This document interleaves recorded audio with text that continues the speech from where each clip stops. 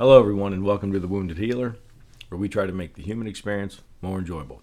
I'm your host, Keith, and today, kind of wanting to talk about consciousness and our subconscious or unconscious. You'll hear it, called both, but we're going to refer to it as the subconscious for the sake of today. Why are these two important for that human experience, or for the connection, or to make things more enjoyable? Well, as you're going to find out by the end of this thing, our consciousness kind of has like a little guard dog that we sometimes keep in place to prevent things from affecting us on a deeper level, whether that's communication, emotions, and obviously those things can affect the human experience, right? So, questions are, can we influence the unconscious through the consciousness or conscious? Can we bypass kind of that autopilot, that guard dog?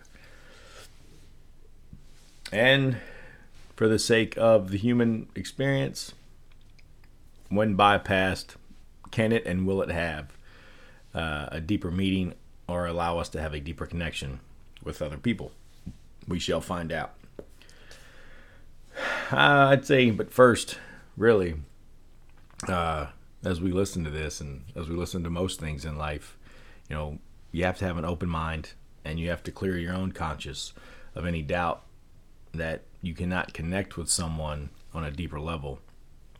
And you deserve these connections no matter who they're with. We're social creatures. And everyone has something to offer. And that's why you have to be open-minded. And, you really have to take time and be an active listener. And sometimes, just withhold some of your opinions until you feel satisfied with what they're saying. There's been studies at Stanford and Harvard, and there's been things that they've published in psychology journal that even the smallest amount of connection can make people happier, and that goes with any person. So happy is good, and at the end of the day, we just want to make this whole experience more enjoyable, right? So, I am a little nasally today, getting over a cold. I have some hot coffee here right beside me, so hoping that helps, so it doesn't sound too bad. The conscious or mind-body connection, that's something that we've tried to figure out for centuries. You go back to the Greeks, and they thought it was just, we were born with universal innate knowledge. They thought it was kind of just something that hovered around, and we just absorbed it. You automatically knew it. And so on. As we moved into more modern times, I guess you would say, like the 17th century, famous philosophers like Rene Descartes believed in a dualism theory where the mind could exist separate from the body.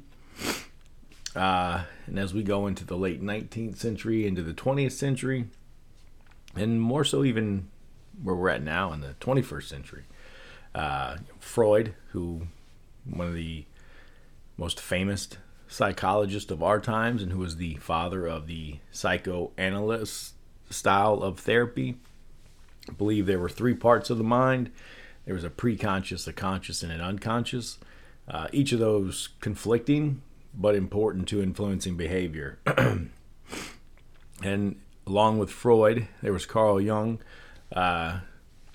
probably one of the most influencing folks or contributors to modern psychology and the self, the mind, the conscious and unconscious. And his theory was the collective unconscious, or we connected to each other through like ancestral shared experiences, and that's how we give meaning to the world.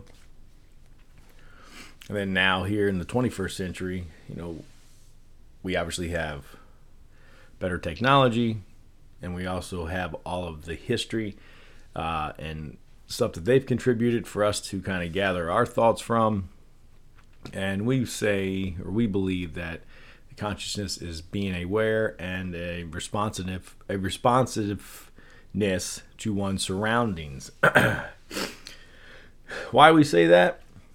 Well, we know some of this awareness and responsiveness is passed down through evolution. Again, technology, history, everything that's been contributed gives us an unfair advantage of all the other folks, but they were on the right track. They did have an idea, which is pretty amazing considered limited resources they had to work with. So we know through evolution that we have this awareness and responsiveness, and it's found within our brainstem. And the particular region of the brainstem is called the pons, and it sits literally right in the middle of the brainstem. Kind of resembles an Adam's apple. So if you were to look at a brainstem, you're going to see just a little hump there like an Adam's apple. That's the pons region. And within that region, there's this particular group of nerves called the reticular activating system, or RAS.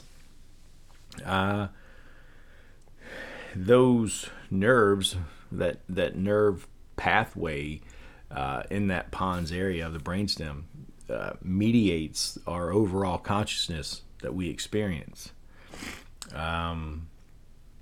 So it's responsible for you kind of shutting down and being able to go to sleep, and it's also responsible for when you wake up in the morning, you're up, you're aware, and you're alert, and everything starts to activate. You start to get going. Something maybe that's more familiar that you can probably think back and go, oh yeah, that RAS, or reticular activating system, is also the same reason why when you hear a noise, your head turns to that direction. It literally will happen automatically. That's that RAS system activating and making you aware of a potential threat. And I'm sure we've all experienced this. We can spend hours talking about the RAS. I'm a big brain nerd. I love learning about the brain. And I'm sure at some point we will have an entire show on that region. And we touched on it during the anxiety podcast, because that brainstem, that pons area, all that's a part of that limbic system also. And how we know that the reticular activating system contributes to our consciousness is because of incidents with patients and studies that if there's any damage done to this area, even the slightest, we're talking millimeters of damage done to this area, you will not be awake. You will not be conscious. It's just lights out. And so that's how we know that it can be partially responsible for consciousness. So, we all have a conscious and an unconscious state of being. It's kind of like an autopilot. It's your everyday self. So they were not all wrong, like I said, in the past, considering those limited resources that they had. I mean, they could not look inside the brain and see where these things were taking place. Although there are physical but not visible actions up there, you have to literally be hooked up to a machine that can read small amounts of electric pulse, or an imaging machine like your fMRIs, MRI machines, to see any of this take place. We can, your conscious self, or autopilot, what's your everyday thoughts, feelings, and awareness. Your unconscious mind holds all that information you want to hide and repress or store. So it's basically like that little trash can icon you have on your computer that's overflowing. That's your unconscious. I think we've kind of come to the conclusion that it can hold or store around 2.5 million gigabytes of memory, which we know it's not infinite, but that's an awful lot. I don't know about any of you out there, but I'm damn sure never going to max mine out. And I don't know of anyone that can. Even the Einsteins and the Elon Musk of the world, the Bill Gates, they're not even close, right? So how do we get all of that stored memory back? And when I say stored memory, it's everything from when you were born to where you are right now. Your mind, your brain, conscious, unconscious, whatever it is up there, however you want to refer to it, it holds all of that. So how do we get that out of there and get it back up to a consciousness or us being aware? And the way that would take place, or how that would happen, is when we make certain neurons fire. Also, that would be known as an action potential. So, bear with me. This is when a presynaptic or sending neuron causes the transmission of a signal or the release of neurotransmitters to another neuron, the postsynaptic receiving neuron, making the postsynaptic neuron either more or less likely to fire its own action potential. When I say that, it's going to fire its own action potential, but that's based off of your patterns. It's basically how our brains communicate with itself. Now, we can create habits or patterns within those neurons, and they're going to fire a certain way unless you want to interrupt those patterns or create new patterns, new neural pathways. So when all of that happens, that stuff is brought forward to the conscious mind, and now you respond, you react, you behave, you have an emotion. It makes you feel a certain way, you do a certain thing. And again, a lot of what you feel and how you react and respond are based off of patterns. That is important to remember, because this is a lot of what drives your everyday actions, attitudes, responses, and kind of the outcome of most people's day are based off of your patterns that you run first thing in the morning. So take that for what you will. And again, we can always get more into those things, but today is just about, can we bypass some consciousness, right? So all of that being said, that's how your brain communicates, and this happens about 86 billion times a second. So when you make those bad decisions, just know you had about 85 billion other reasons not to do so. So in short, it's just an emotional and rational associations based on individual values, right? Now, this is why you would want to bypass it sometimes. You want to bypass those values or their biases towards something, their mindset, their beliefs, right? The things that cause barriers and relationships and conversation and debate in the workplace, with friends, out at the bar, with neighbors. You want to be able to bypass that guard dog, that wall, that barrier that they have. And, it does take a little bit of energy and effort on your end. And that's why I said earlier, just clear that mind, go into this thing open-minded, go into it knowing that you need the connection, no matter how small of a connection it is or meaningless it is. You need it. There's a reason why you're right there at that time. Take advantage of it. There's always something to learn. There's always some kind of, data you can pull from a conversation with somebody, and you can definitely always learn something. So where were we at? Yes. The reasons why we want to bypass it Like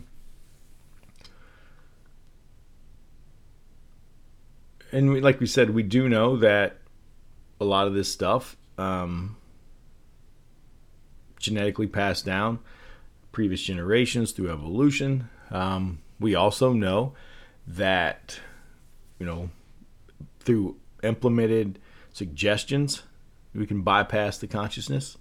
And hell, you can learn most of this stuff on TikTok nowadays. So, welcome to the future, Marty. I don't recommend that, but they are bypassing your consciousness and delivering some suggestions that you're just not aware of. It's a mini form of brainwashing, basically. All right, that was a lot of information, I know, and my throat is killing me. So that kind of brings us to today, right? Where we know a ton more than what we used to know about the conscious and the subconscious or unconscious. Through modern advancements in neuroscience, we also know what parts of the brain are active during different experiences. And that's pretty neat because it's helped us a ton. In many ways, it's helped in psychology aspect, in a medical, like surgery setting. Anything from people that are experiencing phantom limbs when they have amputations or born without limbs, or some type of deformation in the human body. And through this advancement in neuroscience and neurology and imaging, we're able to see what parts of the brain are active, and it gives us a better idea, more localized area that we can focus on. And through patience and trial and error and things like that, we can get better. And you have seen that, in our lifetime. We've seen people benefit from all of this.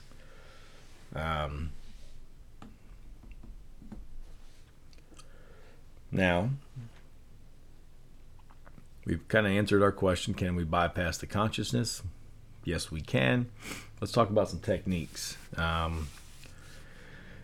And how all that information that we have from the past and the present allows us the ability to do so.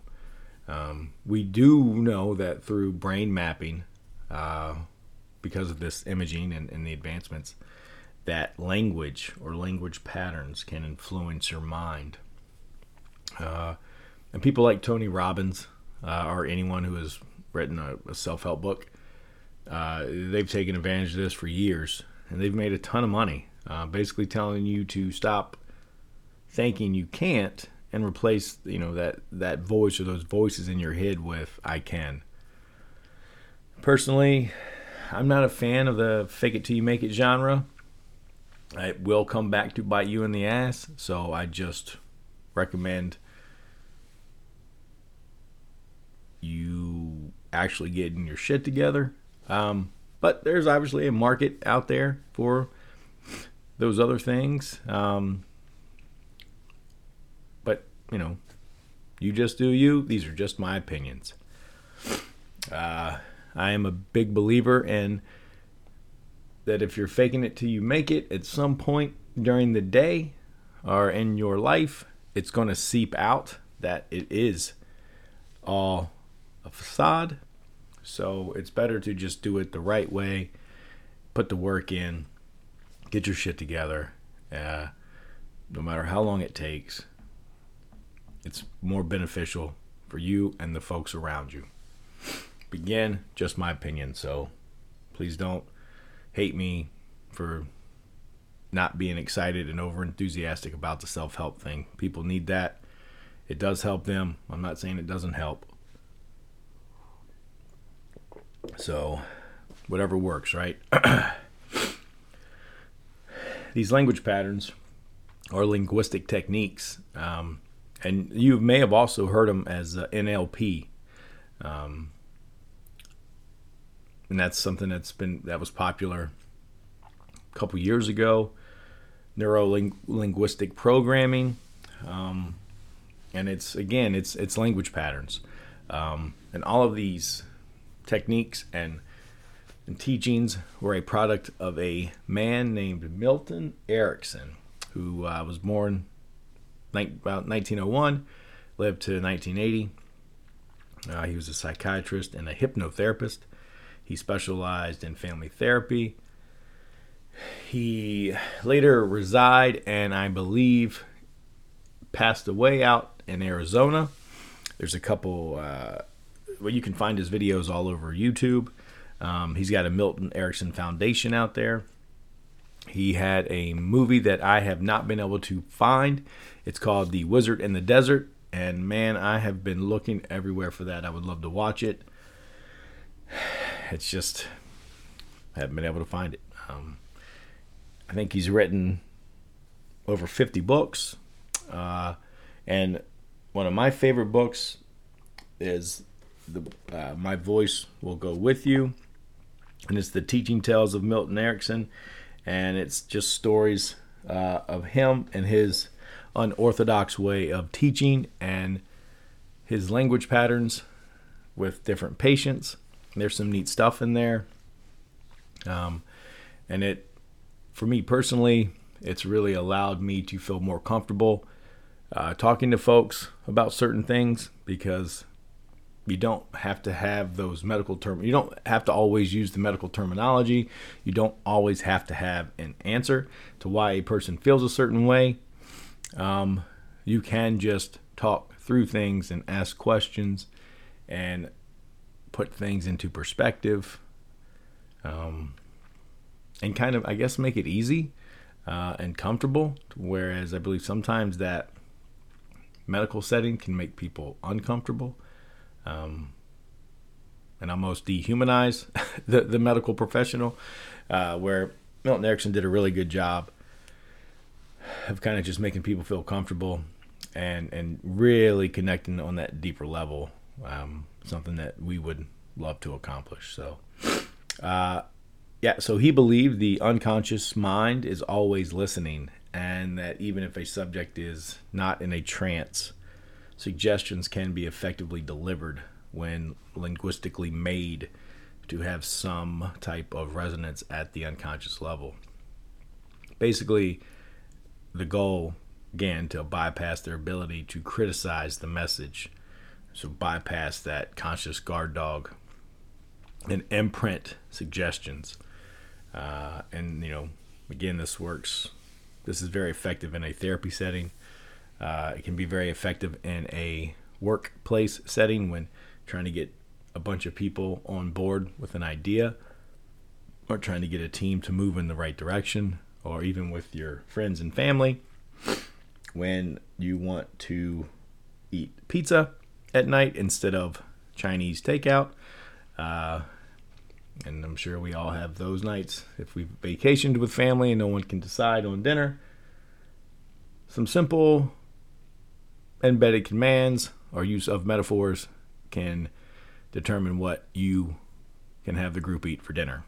And we can get into that later, which we will. I'm going to go through some examples, but this is just how these things work. It's pretty simple. It can be fun. It can be effective and meaningful for all parties. So yeah, let's get into some examples, right? So one example of a linguistic technique would simply be the tonality or the tone or emphasis you put on certain words. I have a great example. This has been proven effective, and it works. It works for a couple reasons, and I'll explain that. So if you have little kids, and we're talking, that 5, 6, 7, 8, 9 age range, and they won't go to bed. We all do this. Long day, they're still up, they're fighting you, they don't want to go to bed, or they don't want to sleep in their bed. You want, again, A lot of this stuff, all of this stuff, life, right, takes a little bit of time, a little bit of effort from you, and openness. So you have to get them into their bedroom. You have to get them in their pajamas, right? Because what you're doing is you're basically setting that pace. You're engineering the outcome. We're already in your room. We're getting in your pajamas, which means pajamas are associated with sleep.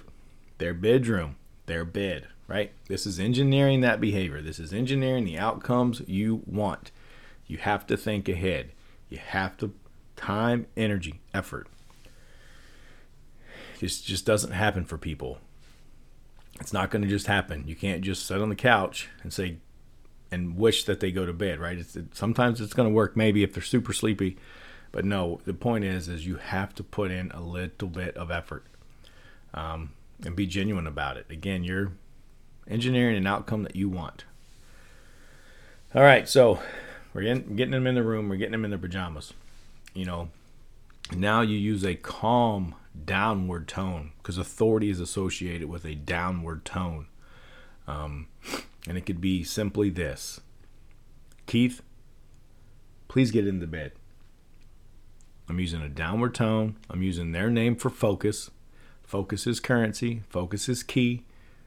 Anytime we hear our name, it automatically sets up some type of alertness in us, and we're more focused. Keith, please get into the bed. As I'm saying this, I make eye contact with them when I say their name. I motion with my head towards the bed. My eyes are locked on the bed. I say nothing else after that. I hold my eyes on the bed for a few seconds, say nothing. What this does, it's going to do a couple things. There was tension there, right? Remember, they don't want to go to bed. You want them to go to bed. Trust me, their unconscious or subconscious mind, their body, the part that's regulating these emotions, that RAS system, recognizes that there's a little tension there. So what you do by removing your eyes from them and your face, you've motioned towards the bed, you subconsciously de-escalate them, and you de-escalate the situation. And that's how our brains work. So they will stop perceiving you as a threat. But then this also allows their little undeveloped prefrontal cortex, that decision-making part of our brains, that, it allows them to process it and do the right thing. They're going to crawl up in the bed. You're going to cover them up. You're going to give them a kiss, say goodnight, and you get to live to fight another day, right? It's parenting. This is what we do. But it does work. It can work. It can be fun. You're going to walk out of there when it happens, and you're going to feel this sense of power that you literally just made somebody do something and you didn't have to act like an asshole about it. You overrode their conscious mind, activated that unconscious part that controls them, and you made them do something. And it's that simple. So again, their little brains, their little brains evolved exactly like ours did. So you got to remember that their little brain doesn't know the difference between mom or dad trying to put them to bed for their own good or a hungry lion trying to eat them. So feel good about what you just accomplished and go on about your night. And, so remember, authority is communicated in a downward tone and place emphasis on the command. And you will now have bypassed that conscious brain and you're going to speak to the unconscious part of the brain. So tonality and emphasis. Example 2, metaphors. The use of metaphors. So a story is a vehicle. Most people tell a story simply to deliver the story. However, stories are just metaphors that can contain hundreds of hidden messages or suggestions. While the conscious mind is focused on the story, the hidden message that you place into the story is being absorbed much more easily by the unconscious. And this is seen every single day of your life. It is a common practice with advertisers, marketing campaigns, all that propaganda stuff. That's exactly what they're doing. So, you can use this as a technique also, when you are trying to help somebody through something, teach them something. You're trying to get a group of people on board with a project. Associate what you want done or what you want the outcome to be with some type of story. Stories stick in their brains. They have to focus and listen. You can deliver that message, So when you're telling a story that captivates that imagination or focus, then you have the ability to deliver a message to them. One of my favorites, excuse me, the third example is I guess what you would refer to it as a third-party authority. You basically can take someone that they associate with authority to kind of quote or deliver your message. So again, this takes a little bit of time, a little bit of energy and effort. You have a rapport with someone. You're scrolling through their social media feed, and you kind of see some of the folks that they follow or they're motivated by, and you can use that again to deliver a message towards the outcome or an ending, that you're looking for. So it's something like this. You could say, I remember reading this quote from blank, and he said blank. You kind of insert your message in there. Or here's another example. The Dalai Lama always says that if you put your shoes on the right foot first, the day's going to be better, right? Like those little things. Again, you take someone that they associate authority with and use that person to quote and deliver your message. Here we go. Another one could be something like, I saw the head of an organization on an interview last week, and he was saying, insert your message. These are very powerful. They work.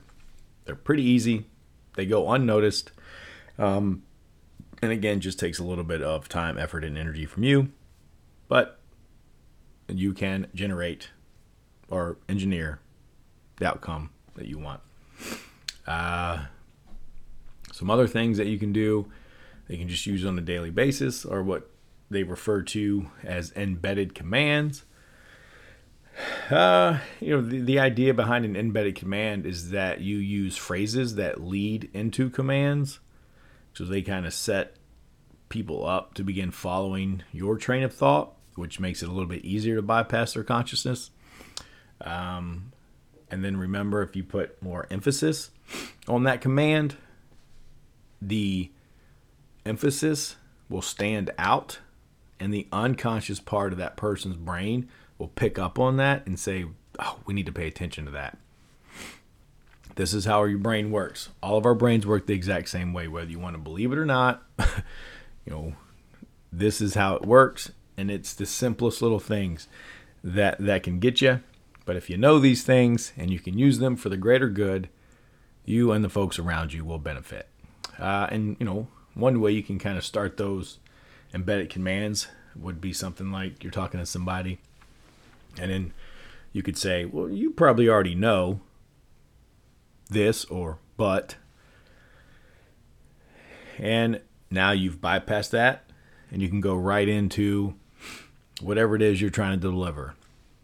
Or something like, maybe you haven't blank yet, but you might want, you go right into it. It's smooth. It's pretty easy, somewhat covert, right? You could say, it's easy to blank, is it not? That's very easy. That's very simple. You're already applying that it's easy. And then by finishing with, is it not, you're going to get them to agree with you that it's easy. See how that works? So now you have compliance, suggestibility, and you are engineering outcomes. Or this, you could say, you might notice how good blank feels when you blank. You're getting their mind to already associate with something. You're talking about it's good, feels. These are things that they know, it's tangible, it's measurable, that we all experience. So we can pull those things right back up. You're getting those neurons to fire, right? You're bringing that subconscious to the conscious. When you use these phrases, when you use metaphors, when you use tonality and emphasis, it allows those neurons to fire. It brings that stuff back up. One of the ones that is very powerful is if, can you imagine? And you will see that in all these big sales pitches, in everything. Can you imagine yourself in this car? Can you imagine yourself in that house? Can you imagine yourself behind the desk at that new job? Once you're told something, once you're asked to do something or not to do something, your brain first has to bring it forward, has to bring it out of the think tank into the executive function area to process whether we should keep this or not. That's why you say that. That's why you say, can you imagine? That's why when I say don't think of a red cat with long teeth, you're automatically thinking of a red cat with long teeth, and then your brain has to decide, is this information relevant to you now? If not, it goes into that recycle bin. If it is, it stays up there, and we think about it. So again, a lot of these embedded commands are great working with, if you're in sales, if you're pitching something to a group, if you're in a group environment, you have a group project, or you're trying to get a team on board to do things or to accomplish something. And just real quick, we kind of went a little bit longer than normal today. And I think I probably left a lot of stuff out. But one quick thing back to the pizza night. If you're going to have pizza or Chinese, I know we've all been out on vacations with friends and family. And it's always, the hardest thing to do is to figure out what you want to eat. Using simple techniques like this, maybe throughout your day or a couple hours before it's time to do something, will turn the tables for the outcome. So with that being said, use these techniques, try them out. I'd love to hear how they worked. You can leave comments. You can always email me at HD882014 @gmail.com. I'd love to hear it from you. See you on the next one.